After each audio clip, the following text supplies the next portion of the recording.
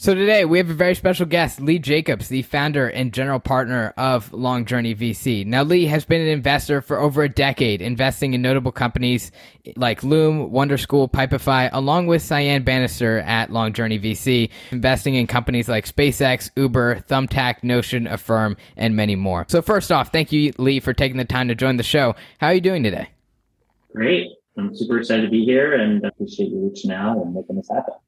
Absolutely. It's a pleasure to have you on the show. So let's start all the way at the beginning. You studied sociology at UPenn. Did you were interested in investing the venture space at the time, or how did you start to learn about it and get interested in the area? Yeah. So I think my first thought around being involved in investing in general was through my dad, who worked on Wall Street. One of the ways that I think I found to connect with him was to read the stock pages. I would read the business section and look at the stock quotes and ask him about various stocks and stuff like that. And that was a form of connection for me and him.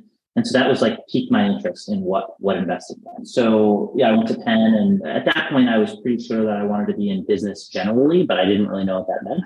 My dad had real estate, so I was interested in that to some extent. But I frankly didn't think I fit in with the Wharton kids. And nothing to say wrong about Wharton. Wharton's an incredible school. One of the professors who's still there, and I would think of as a mentor for me, is this guy named Professor Jeremy Siegel. His son is one of my best friends. I got to understand what Wharton was about through him and learned a lot from Jeremy, who wrote a book called Stocks for the Long Run. He's one of the best finance professors in the world.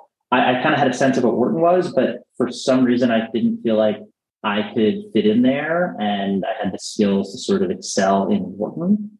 But I also knew I wanted to be in business, so I decided to spend time on exploring what I thought was interesting, and sociology and social psychology were interesting to me, like how the world works and why it works and why people behave the way they do. I think obviously that can be applied to many different things. And for me, it was always looked at through the lens of like business in general. So I would say, broadly speaking, I was interested in business, and then venture capital became something that came out of the path, which I think very few people know exactly what they want to do. It's often a windy road to get there. For me, it was having sort of interest with my parents and my dad in investing. And then I think the first deal, if you will, that I tried to get funded was one little company that I started with, was Campus Doc, which was basically like Craigslist for college kids, but Facebook Marketplace launched at the same time and didn't really feel like we had the momentum to get off the ground. But I ended up meeting the guys who started Venmo. And not only did I become their intern for a very, very short period of time, I tried to get them funding. So I sent them to friends of friends who said they invested in these types of businesses. And that was my first, like, wow, you could really invest in this. And I had not a dollar in my name to be able to invest in the company, but I wanted to put together a deal. So that was like the first example of me as a 20-year-old trying to do what I do now. That's really interesting. And you mentioned you were an early team member for the Venmo team. And I know some of the most prestigious universities, they generally have a lot of internships and stuff you can apply for very easily, and they have a lot of support to the students. What made you decide to go through a different route through networking instead of the traditional route? And then how can other students at universities learn to network with others around them? Yeah, I think it's a good thing. Most of my friends were going to New York City and being a intern at various consulting and investment banking shops and stuff like that. And again, it just didn't feel like it suited me. I couldn't imagine going into a big office and working on the spreadsheets all day. It just felt like just not do where I wanted to. And so I decided to I just kept my ears open. And I think curiosity is something that I remind myself constantly, but want to continue to follow. And I was curious about what the Venmo guys were doing. And I heard about what they were up to. And at the time it was sending money back and forth via text message before iPhones. So it was kind of an interesting novel idea. I think they were one of the first people using Twilio. And so I just said, hey, what are you guys doing? Can I help? And it was sort of from a point of view of believing in myself and the ability to like add some value and help in some capacity while I didn't have a resume to be someone who works at a software company specifically. I thought that I could hustle. And that was sort of it. So it's an inner belief in hustle, being able to create good things and kind of feeling like the other options that everyone else was doing just didn't sit well with me at the time. Absolutely. And you mentioned you studied sociology at UPenn. And how have you, or have you seen sociology important in investing because you learned about human behavior, whether that be through the patterns that you learned that you could relate to in investing? Have you been able to apply the stuff you've learned in sociology to investing? And then how impactful has that been? Sure. I think it's hard to make a direct relationship between anything that happens 20 years ago to now, but certainly I think mechanisms of like thinking about why people behave the way they do, group behavior, group think, and other things about what makes us tick, if you will. This is a way to kind of, as a proxy for consumer demand in some capacity. So I don't think there's like a clear, like, oh, I learned this network theory and then I applied it. I will say that one of the guys that I studied for and really loved was this guy, Keith Hampton, who I've been spoken to many years, but I think he's a professor now, maybe at Princeton, actually. He had a student that I think was 2 or 3 years older than me named Cameron Marlowe, who I haven't spoken to in 20 years, but he became, I think, the head of data science or research at Facebook.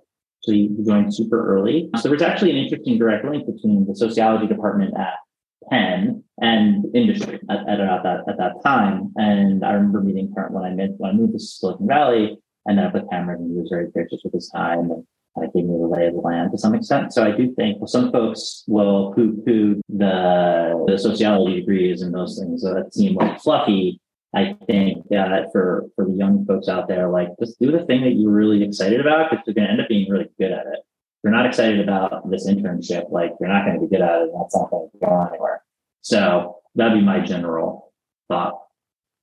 Definitely. And to get to where you are today, there obviously have been a lot of obstacles throughout the road. What would you say are some of your hardest times throughout life as a VC or life in general?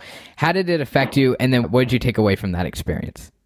Yeah, I think look, the hard times tend to be clarifying. You're just like, how did this thing happen? This company blew up, or this terrible thing in your personal life and things like that. So you have these moments of like, man, this is really tough. And it kind of, it puts you down on the ground and you're literally potentially, might be on the ground. And then you're like, well, why keep going and what's going to keep you going? And then you're clarifying on like what your purpose is. So I think to have a breakthrough, sometimes you have to break down, and it's a cliche, and a lot of cliches are right. It turns out that's why they're said a lot, despite them being said often. And I think it's true. It's like you go through these really tough times, and you remember. For me, I remember like having a really difficult time in 2017, and people calling me and saying, "Hey, like we need you. Like we want you involved."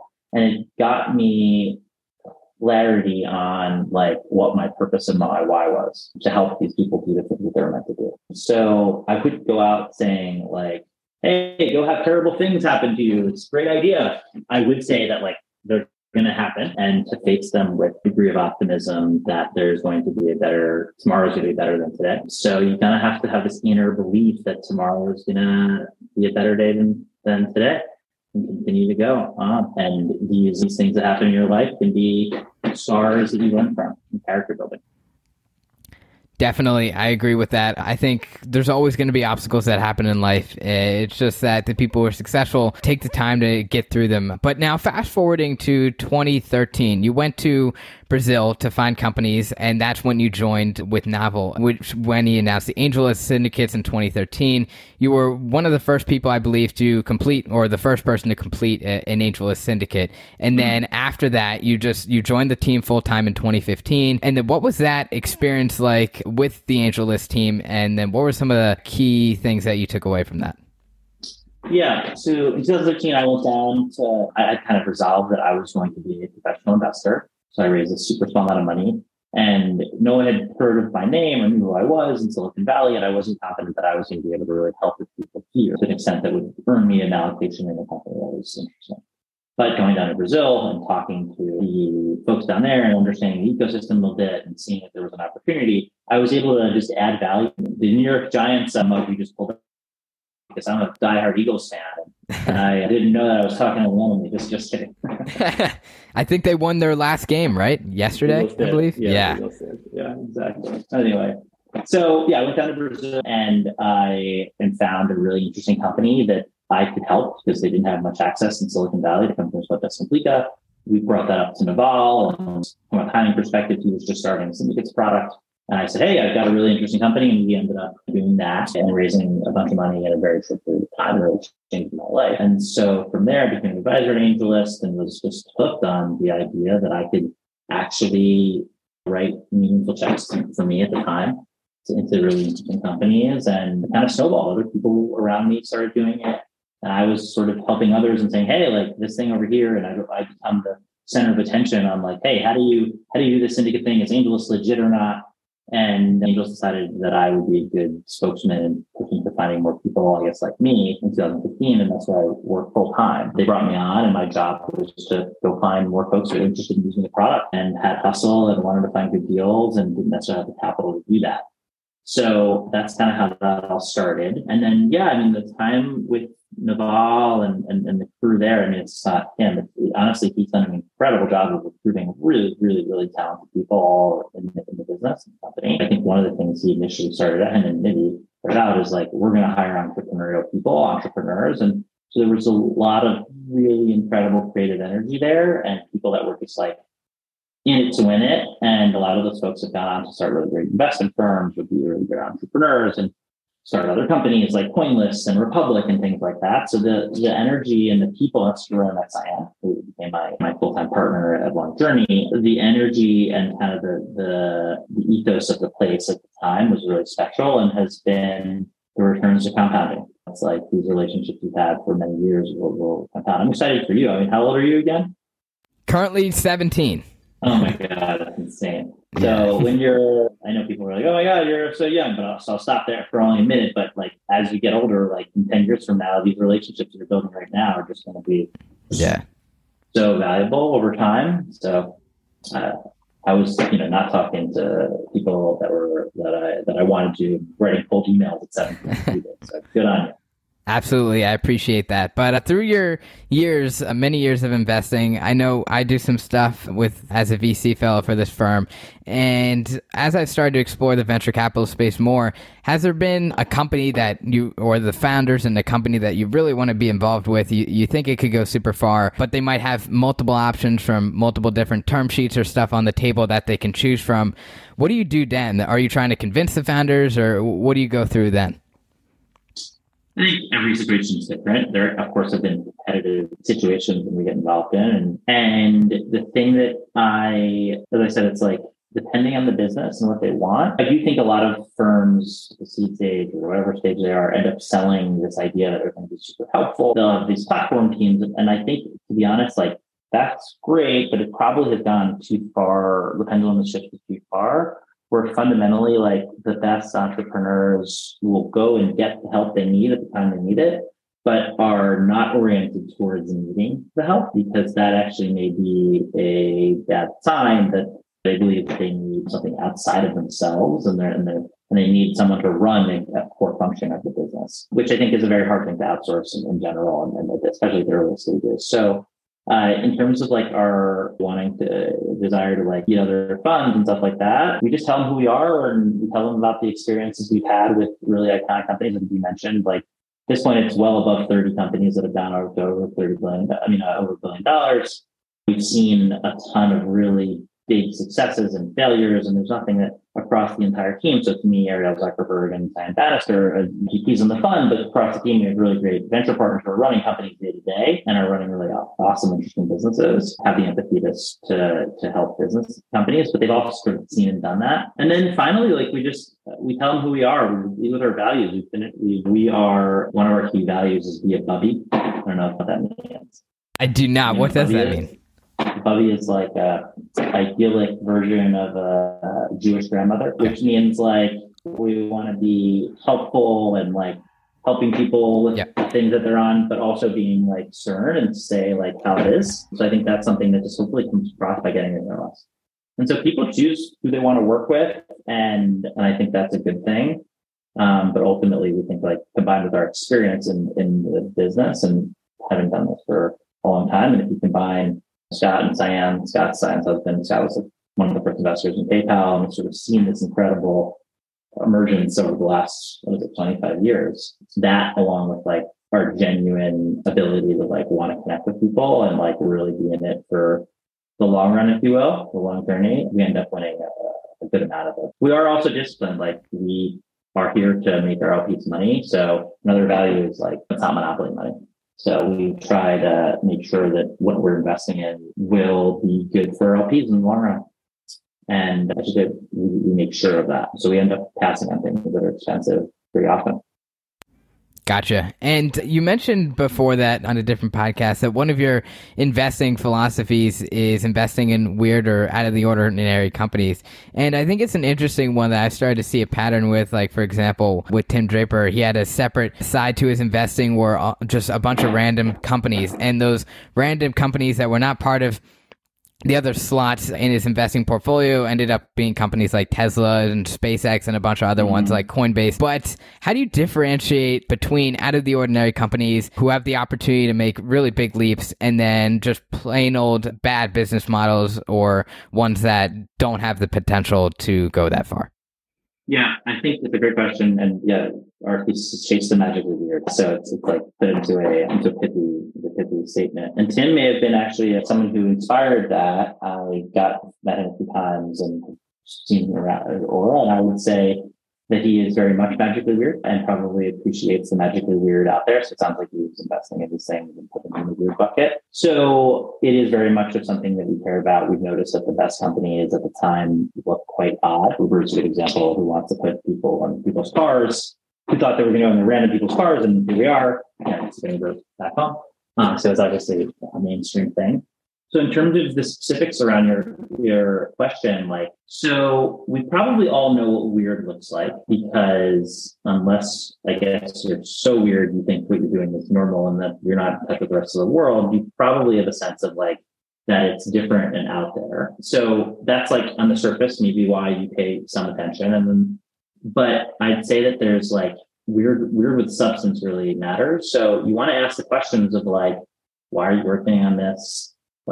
I really understand the motivation and what makes this person tick and what they've found. If those things, so you kind of go through a process of while this thing is unlikely, it's other people are going to laugh at this being tried. You want to kind of say is it logical? Is there logic to what is being tried?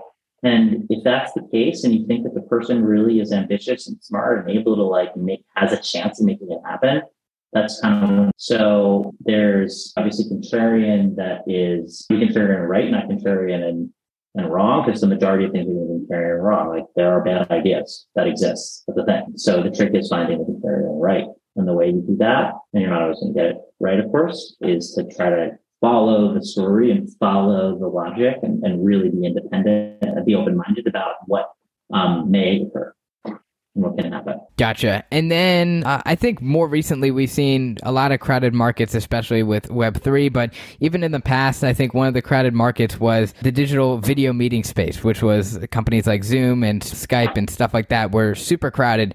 And at the time when Eric Yuan, the CEO of Zoom, was raising money or decided to raise money, it was super hard for him to convince investors to get money initially because they're like, hey, this is already a crowded market. Microsoft has dominant market share, etc. So for companies or for founders who might be either starting a company in a crowded market or thinking about it, what's your advice to those people in the audience?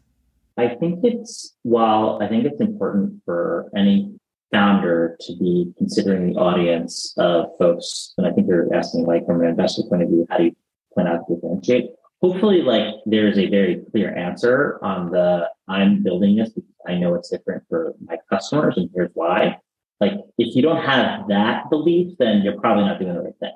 So I would say I can't help you find the empathy or rather find the story of why you want to build what you're building. And that's a very personal thing. In terms of how you communicate it to the investors, hopefully there are folks out there that'll ask questions, that'll dig deeper enough to understand they can sort of arrive on the same thing you're arriving on, or more likely, some people say, sure, I really believe in this thing you're up to. More likely what happens is they believe that you believe enough and you're crazy enough that this might actually be a bet work. So I don't know if there's any tricks of the trade to like convince investors on how to stand out, how for you to stand out in a crowded market. I'd say like you can tell when someone's talking and selling and talking about the thing that really gets them going, and you can tell when they're not. So make sure the thing you're working on is something that you really believe in. As sexy as it is to start a company and be a CEO, like there's going to be shitty times. So you like want to like have the battery charged up to the point where you're ready to like deal with a lot of competition and stuff like that. I mean, Pascal, one of our partners at the Black 30, he made the investment in Notion, which was, I think Evernote was still the dominant player. There were a number of productivity tools out there, and it was dismissed by many, many other investors and VCs as like another productivity note-keeping tool, boring. And what Pascal will tell you, and I didn't see the business as closely as he did at the time, was that like they believed in the platform and kind of a cross-platform tool that could sit in someone's workflow in the way that it does today. So that was a unique angle and something, a unique insight and a vision that the entrepreneurs had that Pascal was willing to take a bet on. And to wrap it up here, what would you say are some of your takeaways for the audience? And then areas or industries you might be looking at, or out of the ordinary industries you might be looking at going in 2022 and then going into 2023?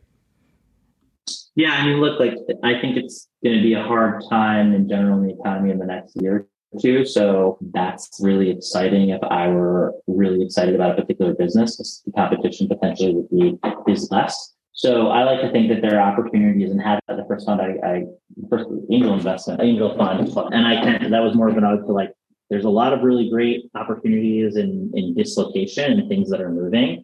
And so while it seems like a tough time, your parents may tell you like, go get a job. Like if you really believe in what you're up to, like go for it. Like you're going to learn a ton. And I think it's really important for people to do what they believe in. And in these weird times, school and stuff like that, like we need the entrepreneurial spirit to be a guiding light to kind of like build the businesses and solve the problems we have more than ever. So that's my general thought. Definitely. And then any out of the ordinary industries you're taking a look at this year? Yeah, we're generalists. So I try to be very open-minded. An area that I think is pretty interesting, and I think Enthusiast's done a really nice job of putting themselves out there. And this is where I think is like basically America First businesses or companies that are focused on American dynamism. So things that are reshoring in U.S. manufacturing. Like if there's an Alibaba for the Americas out there, we would be interested in looking at it. So maybe some of your listeners might know of that. So I think that's a particularly interesting area that we've been focusing on. And Zion has been someone who's someone who cared a ton about the Constitution for as long as they've been around and have dedicated their life to making it be an important part of their philanthropy and stuff like that. And it's also an area that I think can be an investment area. Absolutely. All right, everyone. That wraps it up for today's episode. If you enjoyed the podcast, make sure to drop a 5-star review down below. And a special thanks to Lee for taking the time to join the show. It's been a pleasure. Thanks, James.